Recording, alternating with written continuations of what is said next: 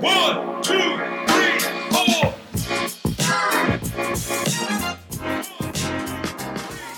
Welcome to Straight Edge, the podcast. My name is Clive Allwright, and along with my amazing guests and co-hosts, we're going to be having some brutally honest and sometimes confronting conversations around all things of addictive behaviour. Now, as it happens, I've been a hairdresser for 37 years, and during my career, I've met many people just like me that have also struggled in the many different areas of addiction. So our main focus of this podcast is to chat with as many people as possible from the hairdressing, barbering and media industries, along with some pretty smart people that work in the fields of addiction to get a deeper understanding of why so many of us struggle with the balance of family, careers, health and the day-to-day pressures of life. So if this sounds like an area you'd like to dive deeper into, make a cup of tea, sit back and listen to Straight Edge, the podcast. Hello and welcome to another episode of Straight Edge, the podcast. And I'm your host, Clive Allwright, and I'm joined once again by the wonderful, lovely co-host this morning. Morning, Amy. Good morning. How are you today? I'm good. This is a first because basically it's the first time we've been in the studio since we had a back catalogue of the first 3 episodes before we went live. So I know. It's been a couple of weeks since we've been in here and all sharing our own stories. So, today's going to be a great day because we've got a really, really great guest joining us this morning. Super excited. And thank you to everyone that subscribed, listened into the podcast. We really are appreciative of it's gone bonkers and we all over the world. So we're super excited. And we're super excited to, as you mentioned, to have our first guest in the studio this morning. Shane is with us. He's the previous CEO of Weave Youth Services here in Sydney, Australia. Mm-hmm. And he has a Lifetime Achievement Award for drug and alcohol counselling. So we're super excited to get an industry professional to chat, because instead of us addicts just talking about how bad life got, we thought it'd be good that actually knows what they're talking about and could actually go, no, that's not right, this is not right. So, and apart from that as well, on a personal level, as you heard in my first episode, swimming was a big part of my recovery. And Shane, believe it or not, was a big part of that too. He doesn't know that, but he was part of our original ocean swim group. And when I was out there in the ocean and I was petrified, Shane was like, come on, you've got this, let's go. And so, Shane, I know you've been in the pool this morning. Welcome. I have. Lovely to be here with you guys. It's so lovely to see you. And it was after a swim a couple of weeks ago when I was telling you about the podcast and what we were doing, and then you announced to me that your background in this as a specialist. So I'm a true believer that everything happens for a reason, and it's so lovely to get you on as our first guest. I'm excited to be here. No, it's a pleasure. Yeah. And I think we've all had our addictions, so I've had mine as well. So exactly. I'm talking earlier about giving up cigarettes, so it's not easy. Well, giving up anything. Yeah, that's easy, right. Yeah, I think that's the whole thing that's been popping up on our discussions is even addicted to your phone. It could be anything. Food. Yeah, exactly. So, we've all been there. So it's so great to have you on here. Be really interesting to explore addiction on another level. Yeah. So tell us that you've been in the industry for 35 years as a drug and alcohol counsellor. What does that look like? So I started working in I'm from New Zealand. I came over from New Zealand when I was 19 with $50. And lived in a squat for many years. But I started working at South Sydney Youth Services, which is now called Weave. Yep. And I worked with young people who were using heroin and other drugs in the Redfern area. There was a big influx of those drugs at that time. And I used to hang out on the street with young people. And when they needed help, they'd ask for my advice and support. And I'd always wait. I wanted to build a good relationship with them first, and then if they needed my help, I could offer support.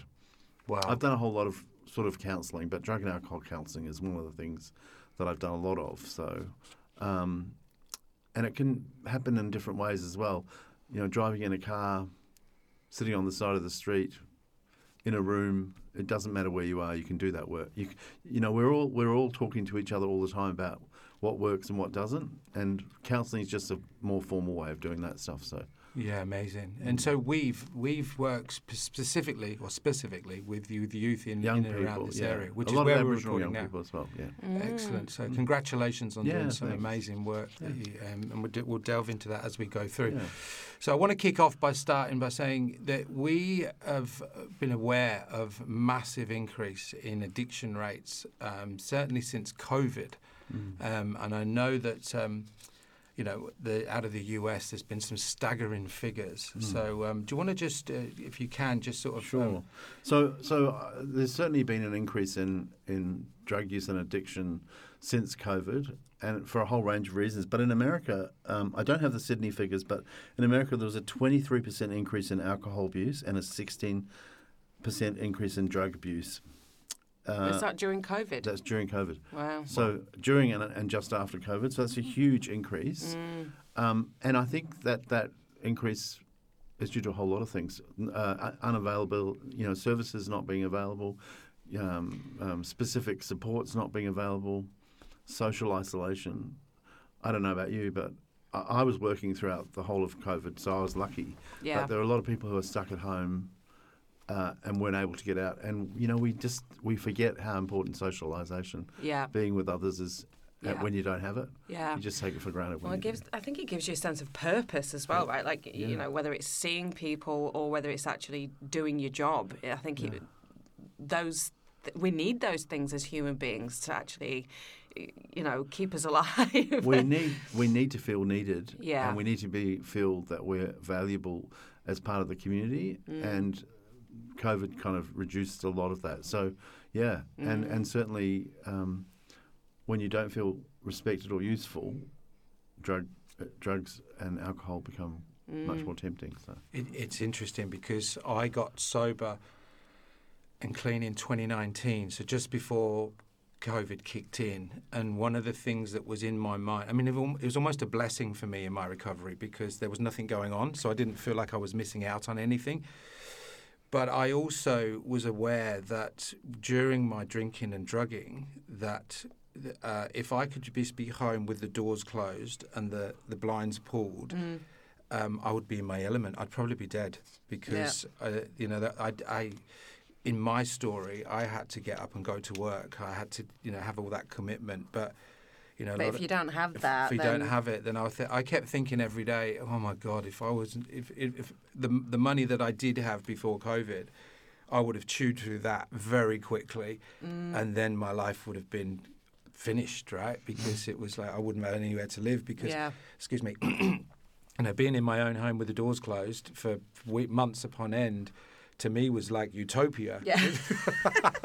I just wouldn't have any way of paying for anything. Yeah. But, and so I can see how it would be easy to I'm not coping because we've got that mental health side of it as well where you just go, and that's, we discussed in the previous episodes that we don't, this is all progressive, right? We just don't wake up one day and say we're an addict. It just happens. And what a better time to be alone and think, right? Because I know that alcohol delivery went through the roof, and they did, we have various different delivery services in Sydney, and new delivery services were popping up obviously to meet the needs, and it just became easy. I think that people underestimate. They also think that harder drugs are the problem, whereas tobacco and alcohol are the two biggest problems in terms of addiction and the cost to the economy and to people's lives. And they think, heroin, amphetamines, those things are more of a problem. But actually, alcohol is up there. All the legal drugs. Yeah, the legal ones. The legal ones, So is alcohol the most addictive? Tobacco is the number one, and then alcohol second. Isn't that unbelievable? I just want to say I'm on day 5. I'm the patches right now. We were talking about cigarettes before. Yeah. We met in the coffee shop. Can you please share that story? Sure. I think it's fabulous. So I gave up smoking cigarettes probably about 15 years ago, and I read Alan Carr's book. Right. And Alan Carr wrote the book in 1980. Wow, is it that old? Yes, that old. What do you mean? I was at high school then. He's dead now. He's dead. Oh, he died. I didn't even know that. But and he's really sexist. Yeah, right. But he writes this book. It's 800 pages, and it's How to Give Up Smoking by Alan Carr. Please get a copy. Yeah. I read it, and it completely. He said, smoke while you're reading the book, and by the end of it, you will not want to smoke. And by the end of it, I just stopped.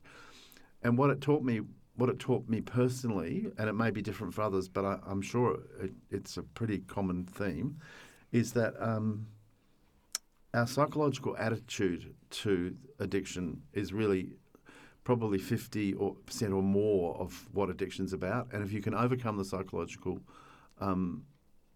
addiction, you're in a really good place to stop. So I can smoke occasionally as well. I went on holiday recently and I had a packet or two of cigarettes. I came home, I smoked the last cigarette and had some lollies the next day as a treat to stop, and no problem. Whoa! So, I'm so jealous. Yeah.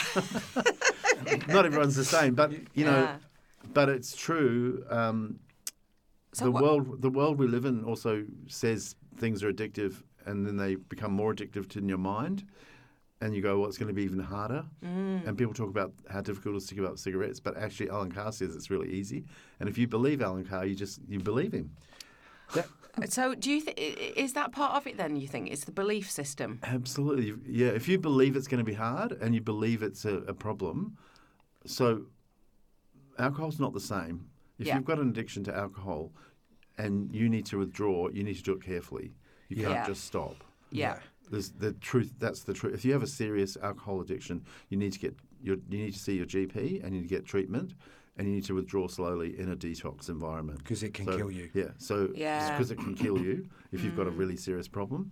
But certainly, attitude and psychological addiction is at least half or more of what addiction's about. That's so true, because we spoke about that in my episode when Amy asked me, why did you stop? And it was like understanding why I was doing it. What made me? What was the psychological reason that I felt like I needed to drink? And I have a very similar thing now because I haven't drank in 4 years. And I've never had a sweet tooth. Right? I was always a savoury person, but when I finish dinner now, my mind instantly says, you need a little bit of chocolate. Right?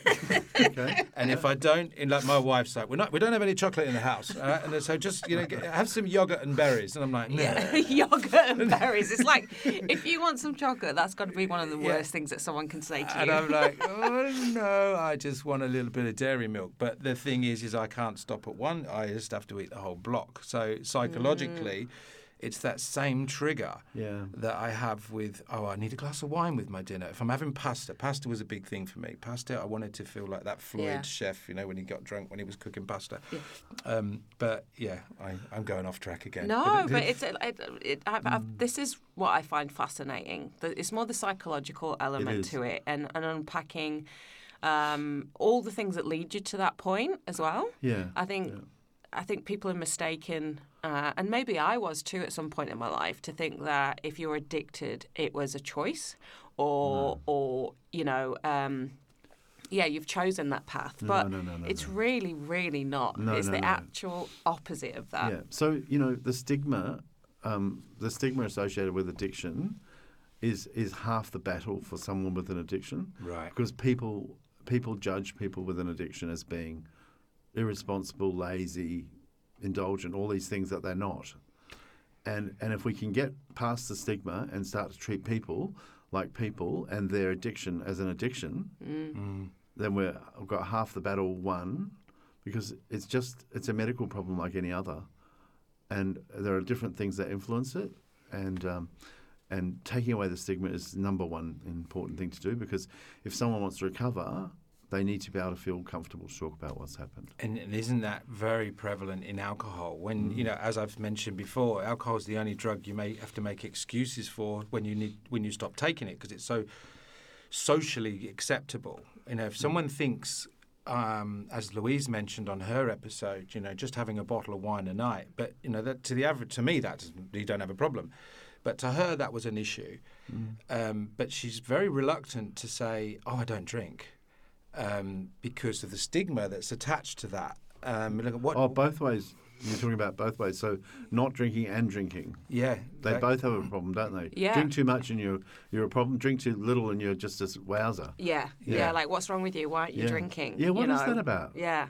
I don't understand that. Yeah. Yeah. It's like people don't want to accept that you don't drink. So, but why does someone feel that they're going to be judged if they don't drink? Like, I don't feel like that. Yeah. I wouldn't let people do that to me. So what happens? Is it about social pressure? Or? I think it's definitely social pressure. Correct. I think it's around you all the time, and it's got worse. I think since like the media, let's say, and the advertisement of alcohol, how it's advertised to you, how it's sold to you. Yeah. You hear it all the time. I even heard it on the radio on the way in here that someone said, we'll have to meet up and let's have a discussion over a rosé. And then they were like, a bottle of rosé, and it's pervasive. It's in you wherever you go. You see it on side of buses, an alcohol brand, it's everywhere. Yeah. And of course, people minimise the impact of alcohol for people who have a problem with it. Yeah. And it's, So this would be, after talking to Louise last week, I guess if you're out there and you're thinking, well, I don't know if I've got a problem, but I feel like I need to have a drink every night. But and I want to discuss this I'm in a 12-step program because mine got out of control. If you're in that grey area, right, and obviously there are 12-step programs, what other forms of... Sorry. Bless you. Sorry. Go again. I think that's cute. Let's keep that in. I think, so instead of doing a 12-step program, which is to some people absolutely terrifying, to walk into a meeting and go, I am an alcoholic or I am an addict or whatever. You mentioned to me when we were having coffee, you said, do you know anything about smart recovery? Yeah. Can you, because I've never experienced anything else but a 12-step program. What other things are available to someone, say, who is in There's that a lot of things. There's a lot of things. So the first thing I'd say is that people can call the Alcohol and Other Drugs Information Service on 1-800-250-015, and it's a 24-hour, 7-day-a-week telephone counselling support and referral service, and they have all of the services. You can ask any number of questions that you have about what sort of support I can get. Yeah.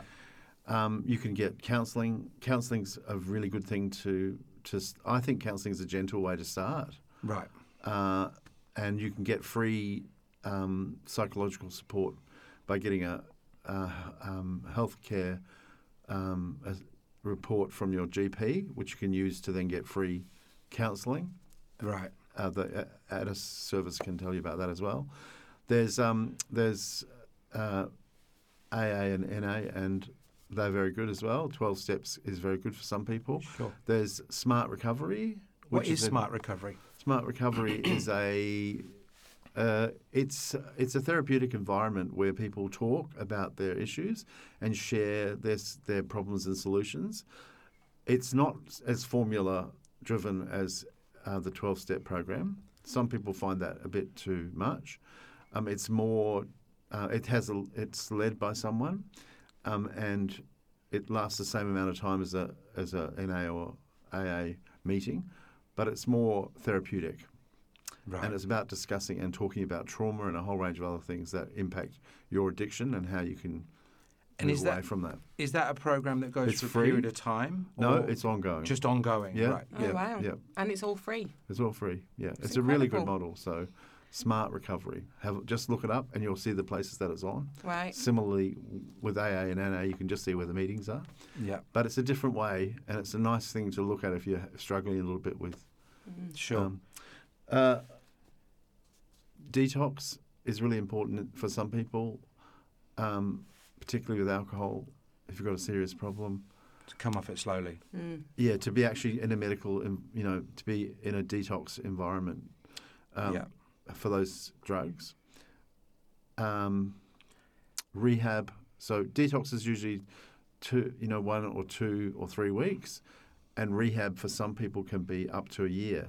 Yeah. You can stay You can stay for shorter periods, but for some addictions, you need to stay for a longer period. I know and there are a lot of them. Yeah, I know in the UK, my friend was in a rehab for a lot of the guys go into rehab for about 12 months, which is, I think, what's the time here in Australia? It's 12. A lot of those rehab programs are 12 months. Yeah. Yeah. And is that how long it takes? It can. Everyone's different. But for some of those, certainly for some of those really deep addictions, you need to spend a lot of time in a therapeutic community, changing the way you live. Yeah. Getting rid of the friends that you had. Yeah.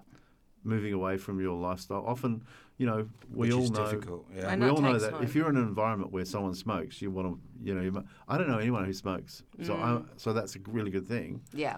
Yeah. But I've got two friends. You're not tempted all the time. I'm never it's tempted. Not I'm never you. tempted. Yeah. And similarly for any of those other drugs, you need to. Choosing your friends is not easy. You think you can have any friends you want. You can't. Yeah. You have to be really selective in a lot of ways because particularly if you've got problems with addiction, because being drawn back into them through influence is just huge. And I think that was one of the things that I touched on in my episode was one of the things that was my whole circle of friends was people that I used to drink with. And when I explained to them that I needed to stop, in fact, a lot of them encouraged it, that there was a percentage of them that were really supportive and said, okay, we'll go out and do other things. And there are a big percentage of those people that I don't hear from anymore. So that was a big part. And that's a real scary situation to go, okay, well, if I stop drinking, I'm going to lose contact with all these people. I'm going to stop being funny. I'm going to stop even though it wasn't funny. Maybe you can't afford to have them in your life for a period of time. Yeah. But going back to, if I may, to the detox thing, I had a situation with a friend of ours who was alcohol dependent and during COVID, and we took them to our house, and I spoke with someone who worked in a rehab, and I said, I can't get this person to voluntarily go into a detox. Yeah. They said, be very careful. Give them a cap of vodka every hour. Okay. Just like a little nip of vodka because they can go into shock. Yeah, that's true. And unfortunately, we then discovered that this person at our house had drunk 2 bottles of hand sanitizer. And I then called an ambulance and took this person to St. Vincent's. Yep. One of the things that terrified me was the doctor said, I cannot hold them here against their will. Yep. And they're saying all the right things that they need to say to get out. Mm-hmm.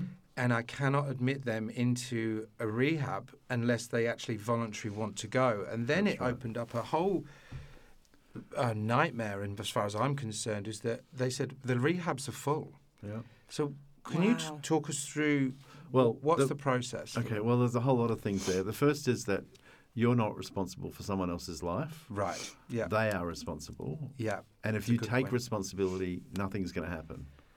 You can be you can be supportive and encouraging, but people have to make a decision for themselves about what they do in their lives.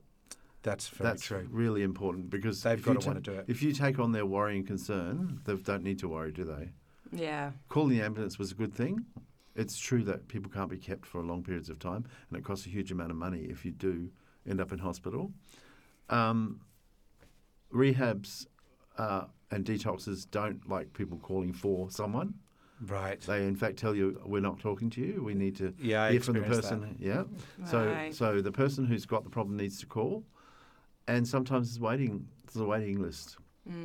But if you think about someone's addiction and how long they've been addicted, they can wait until a bed becomes available, because making an instant decision to go to detox, it's a bigger decision that anyway.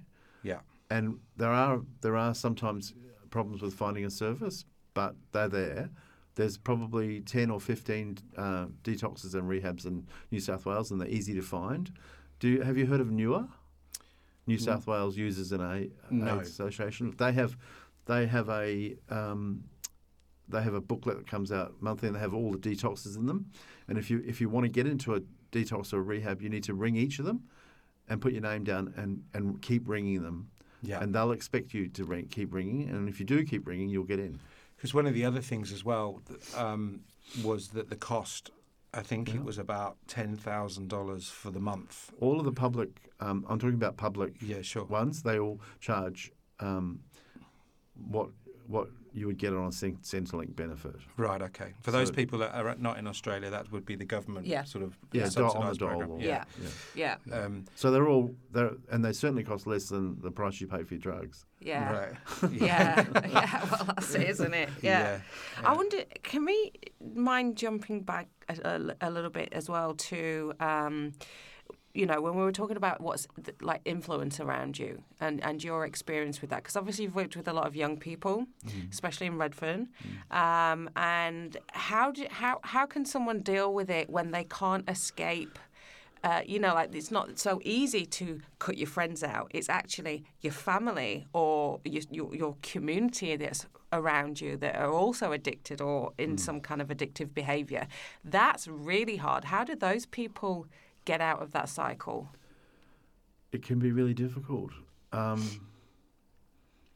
in some circumstances, it can be the catalyst for change because they see their family and they say, I don't want to be like that, and I'm getting there. Yeah. So when someone's stuck in that circumstance, it can be harder, but it can also be a motivator to go, I don't want to, particularly for young people, I really don't want to be like that. And people can separate themselves emotionally, particularly if they've got support from a youth worker or a counsellor or someone else. Finding a person who's not in that circumstance and gravitating towards them while still staying in that situation can really help. But certainly even just thinking about who you're surrounding yourself with and how you can make inroads into other relationships is a good thing. Yeah. People don't think about it. They just don't. They don't even think it's an issue until, and unless they can step back from it and think about it. It's very hard to change your situation if you're in that circumstance, but not impossible. Yeah, it's funny. I worked with a young lad who's now an amazing barber that worked through a program that we had with our Pillaroo organisation, where we took young kids off the street and got them excited into going into the field of hairdressing and barbering. And he came and met me last week, and I met this kid. He was living in a refuge basically, and he's now a successful barber. I'm going to get him on the podcast actually. And he was explaining that his father, who'd been addicted to heroin, he won't mind me saying this because he's very open about it, is addicted to heroin, and he was sort of raised in that environment. His father recently passed away, and I said to him, did you ever go down that pathway of drugs? And he said, I just saw what happened to my dad, and I promised myself that I wouldn't do it, because he said, I just saw my dad was not present. The overdoses, the constant ambulance calls and bits and pieces, which is an extreme, but there's a very, very small percentage of people that actually don't follow that, right? And it's so to really focus on what's positive in your life, and as you said, Shane, you've really got to want to change. You've really got to want to remove yourself from that. It's not even about wanting to change. It's finding the right time. For some people, it's not the right time. And if you force people into change at the wrong time, they won't succeed. Yeah. Often it takes young people until they're 20, 21, 22, 23, or whenever to realise that they need to change, and making sure that you're there to support someone when they want to change is important. I think that's when it took me till I was 50, so I was a bit of a slow learner on that one. But and I guess my mind goes to I'm thinking about Aaron and numerous other people that I've and that have said to me when I was in the depths of addiction that just my wife said to me, she goes, just sitting back here and watching you slowly kill yourself is really awful. What can a family member do? If you've got someone, say like a son or a daughter or a husband or a wife or whatever, and you see them, because I think we discussed at the beginning, addiction just doesn't turn on, right? It's progressive. Well, I think the first thing you've got to do is you've got to think to yourself, what am I doing to enable this person to continue to be addicted? What are the things that I'm doing that are enabling? What would be an example of that? Oh, continuing to drink around someone who's an alcoholic. Yeah. Buying drugs and taking them while you expect your partner not to. All those practical, simple things. Mm-hmm. But also, sometimes people have to lose enough before they decide that they need change. And so, you may need to have some rules in the family. If you do this, we're going to kick you out. Yeah. Because there's nothing worse than living with someone who's in the depths of an addiction, who's using you to support their addiction. So you need to kind of separate yourself from that. And sometimes you have to be a bit hard.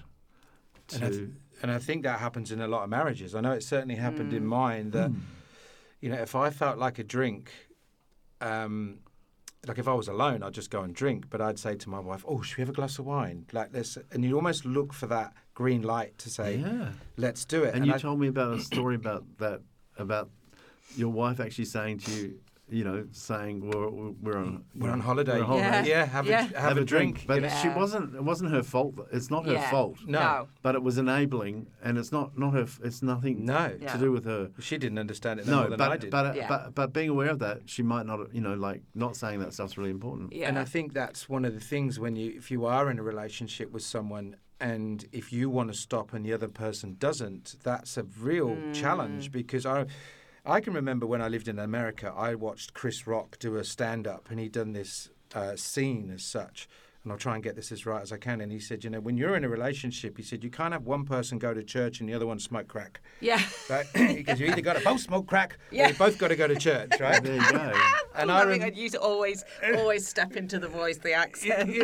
It's my chameleon side, like trying to fit in. Like, from around Americans, I talk American. Yeah. But I was... and that was very prevalent through my life. It was like, if I drink alone, I'm going to probably feel like a bit of a loser. I've only just mown the grass. It's 11 o'clock in the morning. Yeah. And I go, do you fancy a G&T? She goes, it's a bit early. Go on then.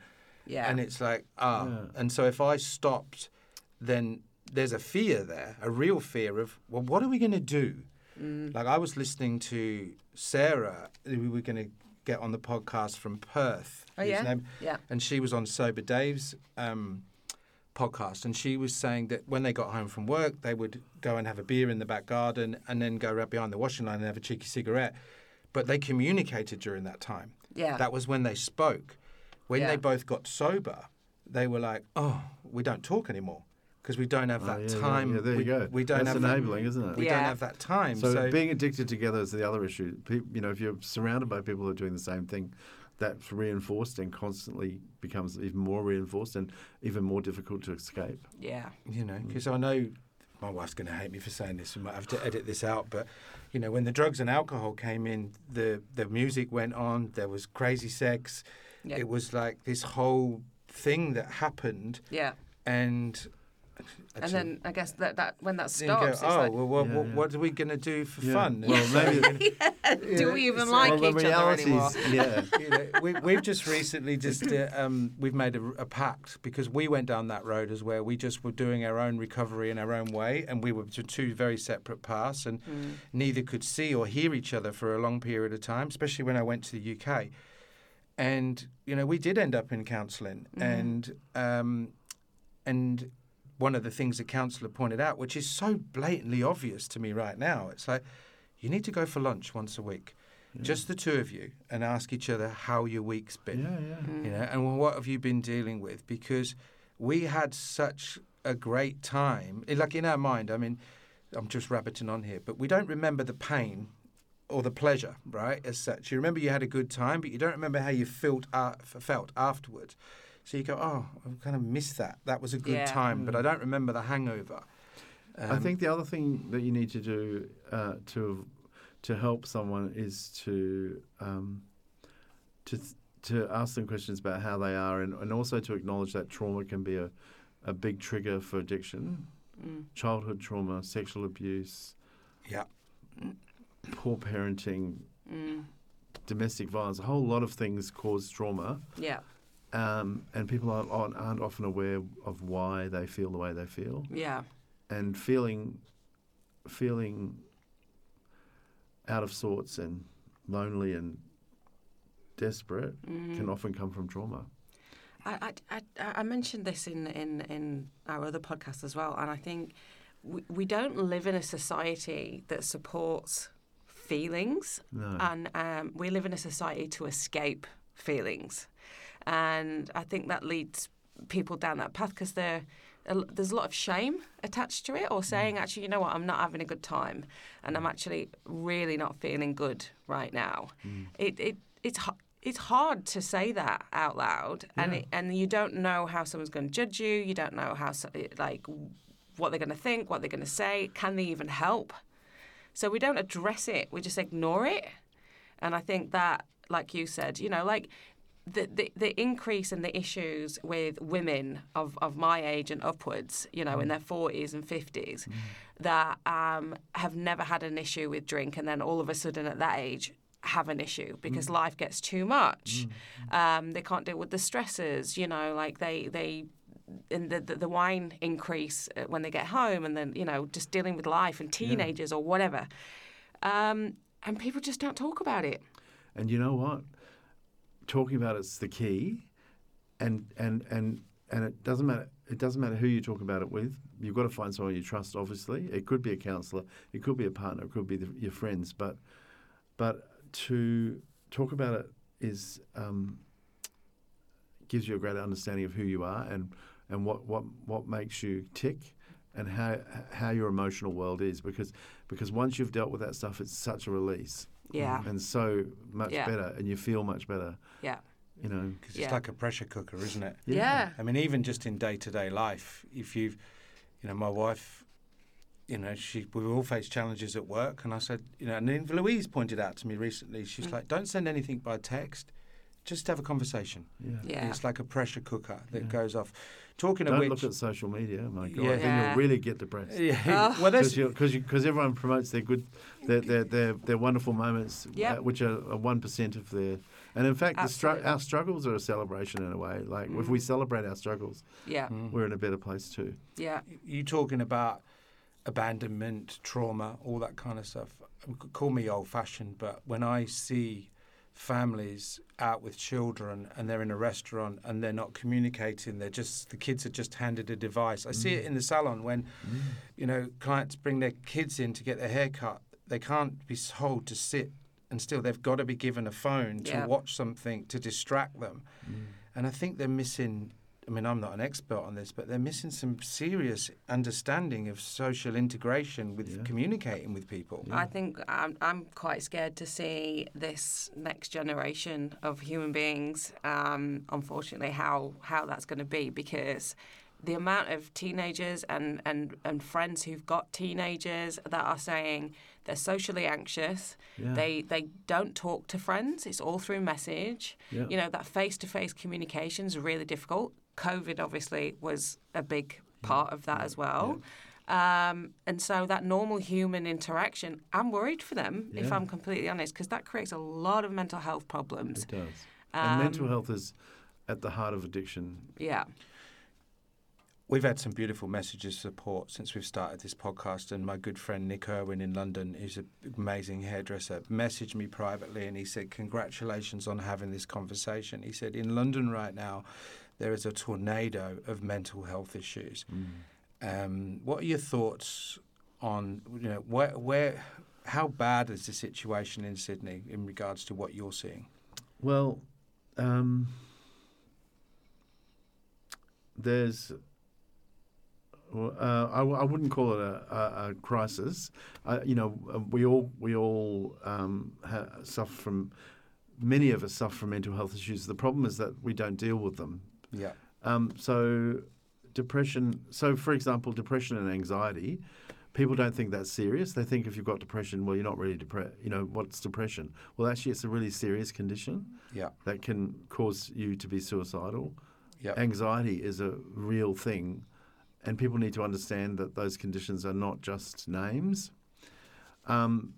People have more serious issues like schizophrenia and bipolar disorder and a whole range of different conditions. But it can be difficult to find support.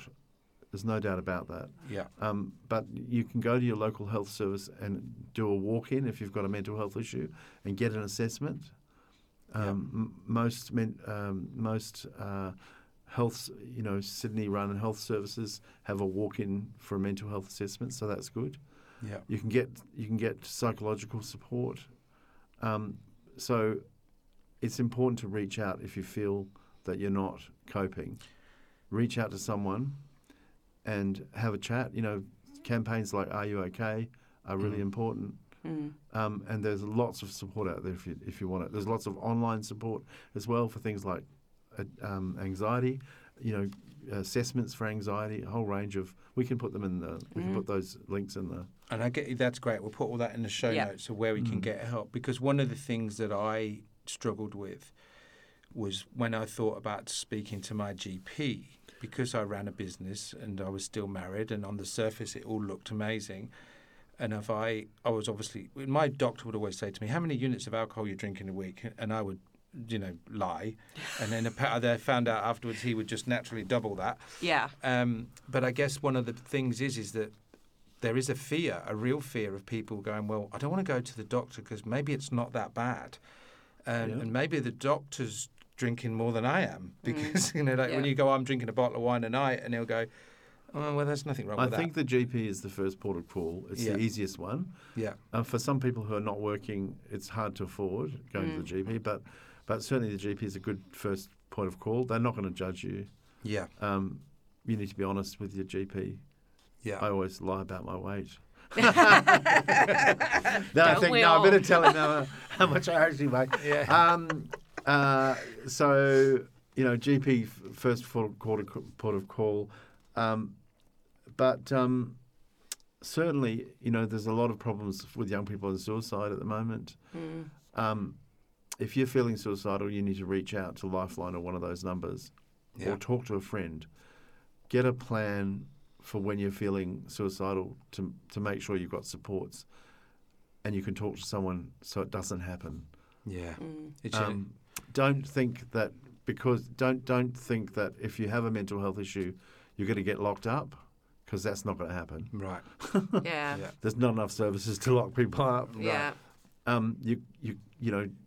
But you do need to try not to stigmatise the idea of having a mental illness. It's, again, just an illness. And there's lots of really good medications out there that can support you even temporarily to get over a hump, and then you can move on. Some of the things that help with mental illness are exercise and good eating. We were talking earlier about exercise, how important that is. Making sure that you've got a routine in your life, a good routine in your life. Making sure that you've got good friends and you work hard at your friendships. Yeah. That you're spending time thinking about them. You're not just working all the time. Yeah. Making sure you're spending time with your family. Yeah. Don't, get a work-life balance happening. Yeah. And so this kind of thing, I mean, obviously you've got 35 years of experience here working with people, right? So are those the key things? So friendship, keeping ourselves mentally well, communicating, making sure we have those conversations, self-care, all of that kind of stuff. Being honest with yourself. Yeah. Knowing when you're not feeling well. I had breakfast with a friend yesterday morning, and I felt a bit grumpy. So I had to text her and say, look, I'm sorry I was a bit grumpy. I don't know why. Yeah. But just being honest about what's going on, making sure that you maintain, I don't know what it was. Maybe I slept badly or something. Yeah. Getting good sleep is essential. But we all have bad days, though, we right? do. We all have bad days. And we judge ourselves too much. And we don't say it. No. And I think that's something that I've learned on my journey, my own personal journey, was... because obviously, it's out there that everyone knows I've got ADHD. So, especially for women, you internalise a lot. Okay, so it doesn't manifest the same way. I've just had my son diagnosed. His is completely different. His is all external energy. Mine was completely went inwards. Yeah. And so part of my learning to address my other issues is communication, actually just saying what I feel when I feel it, and not worrying about it, and not keeping it in. Yeah, even if and not trying to live up to expectations that you can't never meet. That's anyway. right. Yeah. So even little things like someone might have said something, I don't understand it. I'm like, can you explain that more? You know, so there's no confusion, or it's just like you said, you know, I'm having a bad day. I feel a bit grumpy. Yeah. Actually, people don't mind that. They accept that. Yeah, They yeah. go, oh, okay, don't worry about it. But if you didn't say anything, they might go, well, you're grumpy. Exactly. Yeah. Yeah.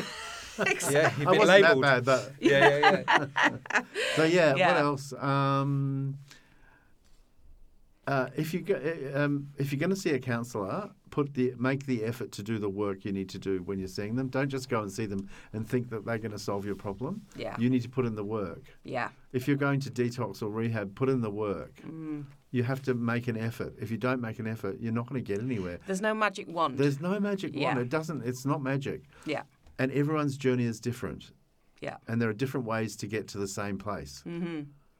But you have to explore them to... Yeah. That's so interesting. When my wife and I went to see the counsellor, in fact, she reminded me this morning, we've got our next appointment coming up. The counsellor said to us when we sat down, we said, we were really at a bad place, but we've had a bit of a chat since we got here. And she went, most people do a lot of the work before they walk in the door because they don't want to be that vulnerable. Yeah. That's fantastic. And I was like, actually, I have been an arsehole. Yeah, I'm really sorry about that. You know, and you know what that's like? It's like when you get a cleaner, but you clean the house before the Yeah. cleaner gets there Yeah. because you don't want them to think that you're messy. It's the same That's thing. exactly, You do a bit of work. I can't bear to have a cleaner because I don't want them to see my messy house. Exactly. Not that I can afford it, but... You actually touched on something which reminded me when you were talking. When I first got sober, they talk about keeping your side of the street clean, keeping your house clean, and that's metaphorically, like, means all different areas. But one of the things that I really was fastidious about was my wardrobe. My wife has one side, I have the other side. When I was a kid, I worked for a short time in Topshop, so I learnt to fold clothes, and they had to be, I think it was 17 or 19 inches wide, and they had this board that you... I need to get one of those. Yeah. Yeah. And so I've taught all my kids how to fold T-shirts and shirts. Are they good at it? So my wardrobe it looked like a show thing because my life was so messy. When I was drinking, I would just rip off clothes. Well, I'd sleep in my clothes most of the time and then get up, have a shower, and then put another load on, and just throw the other ones on top of the laundry basket or whatever, or where I left them. And so basically, when I got clean and sober, my organisation, Mary Kondo, went overdrive. Because I wanted to make sure that it was all in a place where I could find it. And that was a big part for me.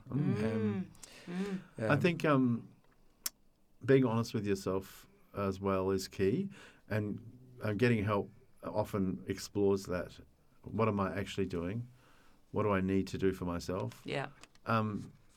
Caring about yourself is the key. Yeah. Because if you care about yourself enough, you're going to try to do the things that will make your life better. But if you're out of control, you need to recognise that and then try to make some steps to get back. So there's all different pathways that we could take. So start with the GP, talk to friends, talk to loved ones. You know, there's nothing wrong with sitting down with that conversation, as what you did with me.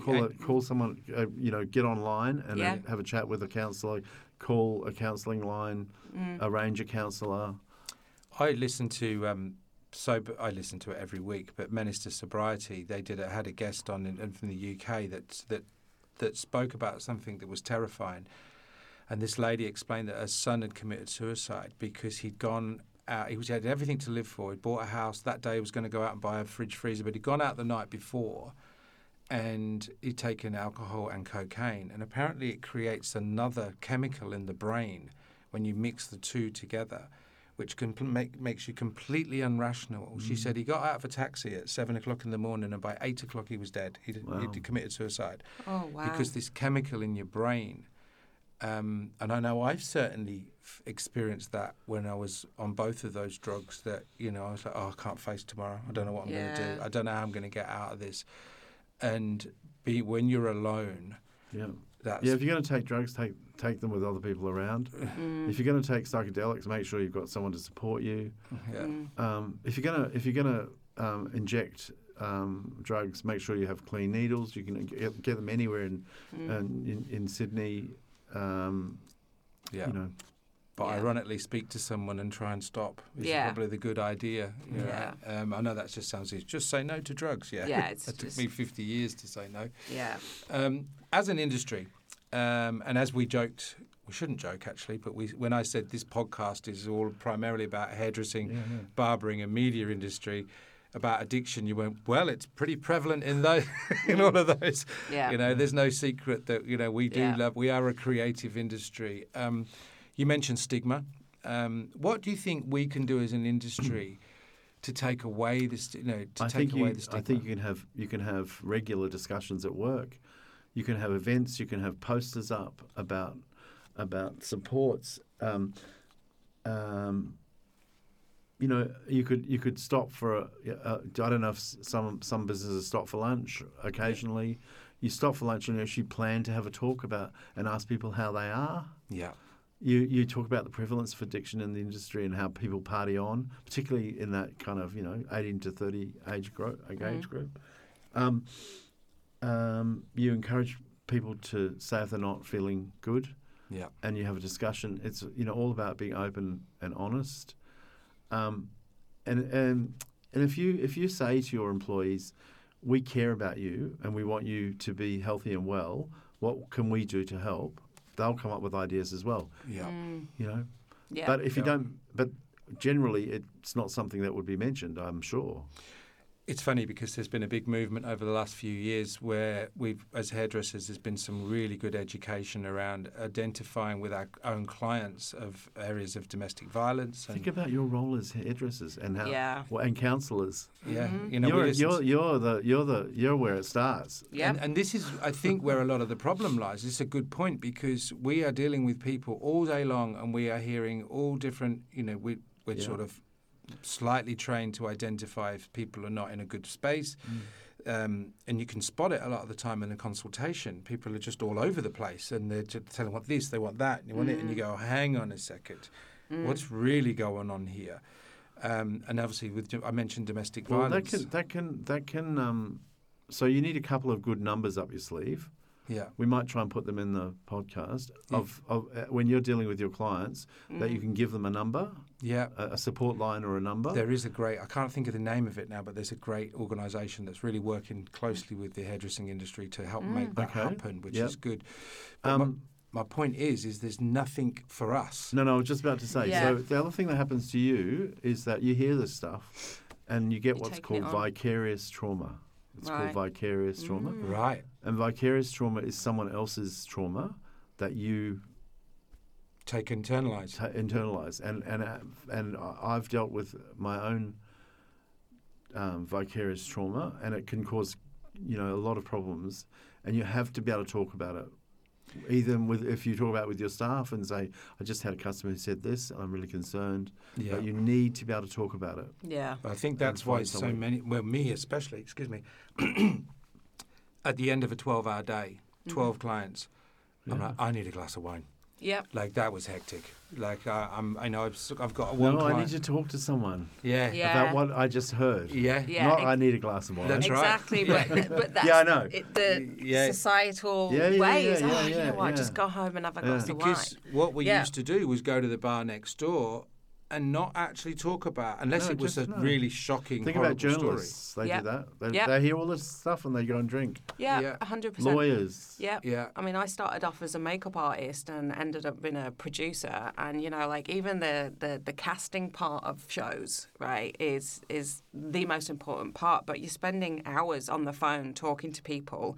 And you're hearing all these stories. And, there's nowhere to my take job them. Was to take it and piece it together and look at, whether this is the right person for the show.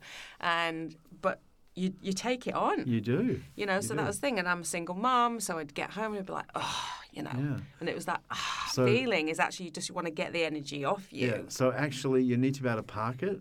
Yeah. Even in your mind. And you need to be able to dispose of it. You need ways to do that. And the best way to do that is to have someone to talk to about it. Yeah. And work out ways to park it. Any other strategies? Like for me, I found one of the most beneficial things was to get, as soon as I got home, have a shower. And I would normally only do that in the morning. But once I've done that, I don't know, it gives... psychologically as well just gives me something. Yeah. Well, really important to not have your phone and your computer in your bedroom. Yeah. Well, it's hard because I do it every day. I've recently good stopped sleep that. is the key. Yeah. Good sleep is one of the most important things. Parking stuff, even thinking about, well, when you hear something like that, you go, well, I'm going to park that in my brain and I'm not going to take it with me. Yeah. Leave it at work. Yeah. Just the thought of it is important. That is such a good point, because that's what I did in the depths of addiction, right? So I would wake up in the morning absolutely buckled and crippled, stand in the shower with my hands on the wall, go, please make it stop, make it stop. I'd go to work and I would literally disconnect from that person and go, right, now I've got to deal with my client and I need to focus on and I sometimes get to the end of the day, without looking in the mirror at myself. I would look at the client, or I can go all week without looking at myself in the mirror, and I would then basically get to the end of the day and go, right, I've distracted myself from the anxiety and the trauma that I've caused, as where when I'm at home, and if I've got a day off and I'm buckled and I'm watching Midsummer Murders for the 19th time, then I'm like, oh, the anxiety, oh, the paranoia. Okay, so you're doing we're talking about that's a different thing. Yeah. So are you saying that you avoid yourself? Yeah, I did. Okay, yeah. So that's a bad thing. Yeah, I know. I think Because that's why it went on for so long. it's a protective thing. Yeah. Sometimes when you're unable to deal with your emotions, you have to protect yourself from whatever way you can. Yeah. And in fact, if you go to a counsellor and they try to get you to talk about stuff that's too traumatic, it can drive you away from that. So it takes a lot of art to be able to start to have you deal with that stuff in a slow and measured way, because you don't want to just have it all rush out, because you might just disappear. So yeah. I think you mentioned that in your episode where you could run rings around a counsellor and tell them what you thought. Yep. Yeah. I couldn't find anyone that was going to help me. Do you know what I mean? And what was they do? What was the problem? This is when I had eating disorders, and one of the most complicated. Yeah. So mine started with bulimia, and then eventually turned into anorexia. And I remember going and seeing a counsellor to start off with. This is obviously back in the UK, and there were. I think it's not her fault, but everything that she said was like wrong. Right from the get-go, it was like, well, you don't look like you have an eating disorder. Like the worst thing you can say to someone. That's just a really bad thing with an eating disorder. That's just like, because it was like, well, I'll show you. You know what? I'm just going to stop eating altogether. Yeah. And that's when anorexia started, because I thought, oh my God. People don't. Yeah. That's the truth. That's what happened. That's really bad practice. It was, and it was, It's and then I never went back, because I was like, it's like people saying to you, "Oh, ADHD, that's not a real thing." Yeah, you can't see it. Yeah, you look all right. You look fine to me. Exactly. Yeah. So terrible. It went down that path until I was really put off from going and seeking any kind of help for a really long time. I'm extremely fortunate now. I've got the most amazing psychologist, and I've been seeing her for like 5 years on and off. And what is it? What's she good? She's incredible, because I always come out feeling like I've first of all been heard, understood, very safe. But she gives me tools, and I like that. That works for me. Yeah. That really works for me, because she gives me things that I can practically put into practice. Yeah. Easy stuff, step by step. Yeah. And we break it down. Every week is something slightly different. And it's like, okay, yeah, I can do that. I'm going to practice that this week. And then there's like accountability for the week after, where I'm like, yeah, I did put it into practice and it worked. Yeah. And then we have a reflection. Yeah, I just felt completely non-judged. And don't get me wrong, when I was drinking, I lied to her. I definitely turned up and I was like, oh, I'm not drinking as much as I was drinking. But I've been honest about that since and said to her, yeah, I lied to you. She's like, I know. So we have that honest relationship. We've built a really good relationship. That's good. And so, for me, I don't know if it's my ADHD or everybody needs it, but the tools. No, tools are really important. Yeah. That's called cognitive behavioural therapy. Yeah. One of the wonderful tools that I use with people who have got addictions is we use this thing where we give people tokens. Yeah. And you get get a certain number of tokens, and you need to reduce your drinking. So we're going to give you the tokens, and you need to use them in this order. And what are you agreeing to do, and how are you going to reduce? And then you have to take your tokens, and you have to do this thing for the week, and then come back. And it can be really successful for some people. Yeah. For other people, it's a waste of time. Yeah, But exactly. You've got to everyone find is the different. right. Yeah, you need to find the right But person. certainly being told inappropriate things by not all counsellors are good. Yeah, exactly. And you do have to find the right person, but you also have to put in the effort. Yeah. It's like finding a job. It's a You've got to two-way find street. your tribe, right? Yeah. You know. However, a lot of people will say, I went to rehab and I didn't like it. They were really awful. Yeah. Most rehabs are the same. Yeah. They're all the same. Yeah. You've got to actually give yourself over to the process. Surrender. You've got to surrender. You have to Yeah. surrender. That's a good I'm a bit resistant to learning, and I have my own opinions. And when I was learning to be a counsellor, I actually said to myself, because I was a bit rebellious as a child, I had to say, I have to give myself over to this. And I did it, and it worked. I said, I'm not going to criticise, I'm just going to learn, and then I can criticise later. Yeah. So if you give yourself over, Yeah. you're in a better, you don't have to lose control. Do you If know you're what? worried about that. That's exactly what happened to me in recovery. So prior to going into recovery, I used to go and sit in front of a counsellor, and I mentally used to treat it like I was in one of them police shows where I was convicted of something, and I would give them I'd give them bits of information, but I wouldn't tell them. Why did you do that? Because I was trying on a protection mode. Like I would never just tell them the full story. Like almost like I wouldn't tell them where the bodies were buried. Okay, Right? okay. But I would tell them everything they wanted to hear and make it look like and sound like I was in control of what I was But doing. what were you thinking at the time? I'm thinking I'm smarter than you. Okay. So you Right. didn't give yourself over. I didn't give myself over. But when I went into recovery, into 12-step program, one of the things is I had to acknowledge, which I didn't at first. I thought that I had a higher power. I didn't believe in any of that. I was cherry-picked from my recovery at the beginning. But then as time's gone on, I've been now not forced, but encouraged to go back, dig up those bodies, pick them up, hug them, say I'm sorry, forgive them, forgive myself, and then put them away and go, good. you know what, we're on this journey together, and I can't ignore you anymore. And I need to accept and acknowledge that this is part of my story, and I can't get well if I don't follow these certain steps. And I do that on a daily basis. That's good. You know, Yeah, so that's amazing. That's maturity. It's that surrendering, right? And Yeah, it's yeah, like I surrendering, surrendered yeah. and went, you know what? I've just been lying to my fucking self the Well, whole yeah. time, you know. And Yeah, I think that's the biggest part of it. Is Yeah. actually The word surrender sounds terrible, but it's not. no, I love it now. Yeah, I wish yeah. there's a different word actually. Is it? Because- you give yourself up to is better than Yeah, surrender. yeah. You Give think yourself about up to the process. as a Yeah. kid surrendering, they're gonna know I'm Yeah, gonna that's fight. right. Yeah. I'm gonna fight. I'm not Yeah. gonna surrender. Yeah. I'm not No, gonna you, give you in. can you need to give yourself over to the process. Yeah. Correct. That's a And better way to say that. One of my biggest things, may or may not know, like with eating disorders and things like that, it's about control. It's a very control thing, and I used control to deal with my anxiety of having ADHD undiagnosed. Right, so it's obviously just a method. Yeah. So that the surrender was a fearful thing. Yeah. It's like I don't want to let Absolutely.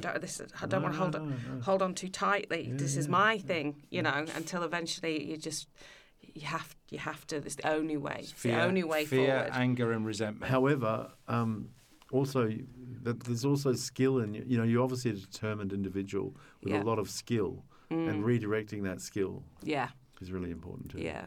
Shane, you've been amazing. You mentioned to me at the beginning, my last question for you I've got written down is what quick lit books, films or podcasts would you recommend to someone wanting to even delve into being better informed? Now, you mentioned to me something which I can't wait to see on YouTube, a film called Nuggets. Yeah, it's a little piece about how addiction happens. It's a cartoon, Brilliant. And take a look. It's called Nuggets. Nuggets on YouTube. You'll find it. Yeah. Okay. Amazing. Shane, you've been amazing. Thank you for being our first guest No in problem. the studio, other than our three hosts. Yeah. And, it's been really fabulous chatting to you. We'd love to get you back and talk to you some Happy more. to come back. Yeah, it was so nice. Thank you for giving us your time. Yeah. I think we've... And thank you guys for sharing all that with the rest of the world, because they're going to benefit. So. Thank you. Those of you that have listened to this podcast, please leave us a rating and review. Don't forget to tell your friends and subscribe. This is a journey. We are really prepared to channel this and go in any different direction that we feel necessary, even outside of our own industries. We've got some incredible guests lined up coming up for the future. All the things that Shane's spoken about today, we will put in the show notes. Amy, you've been lovely once again.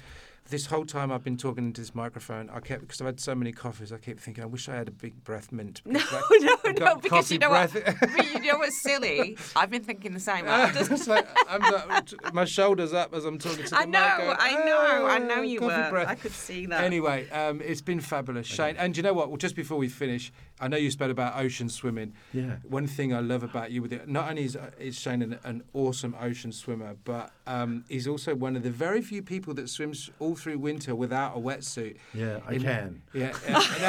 You got your own.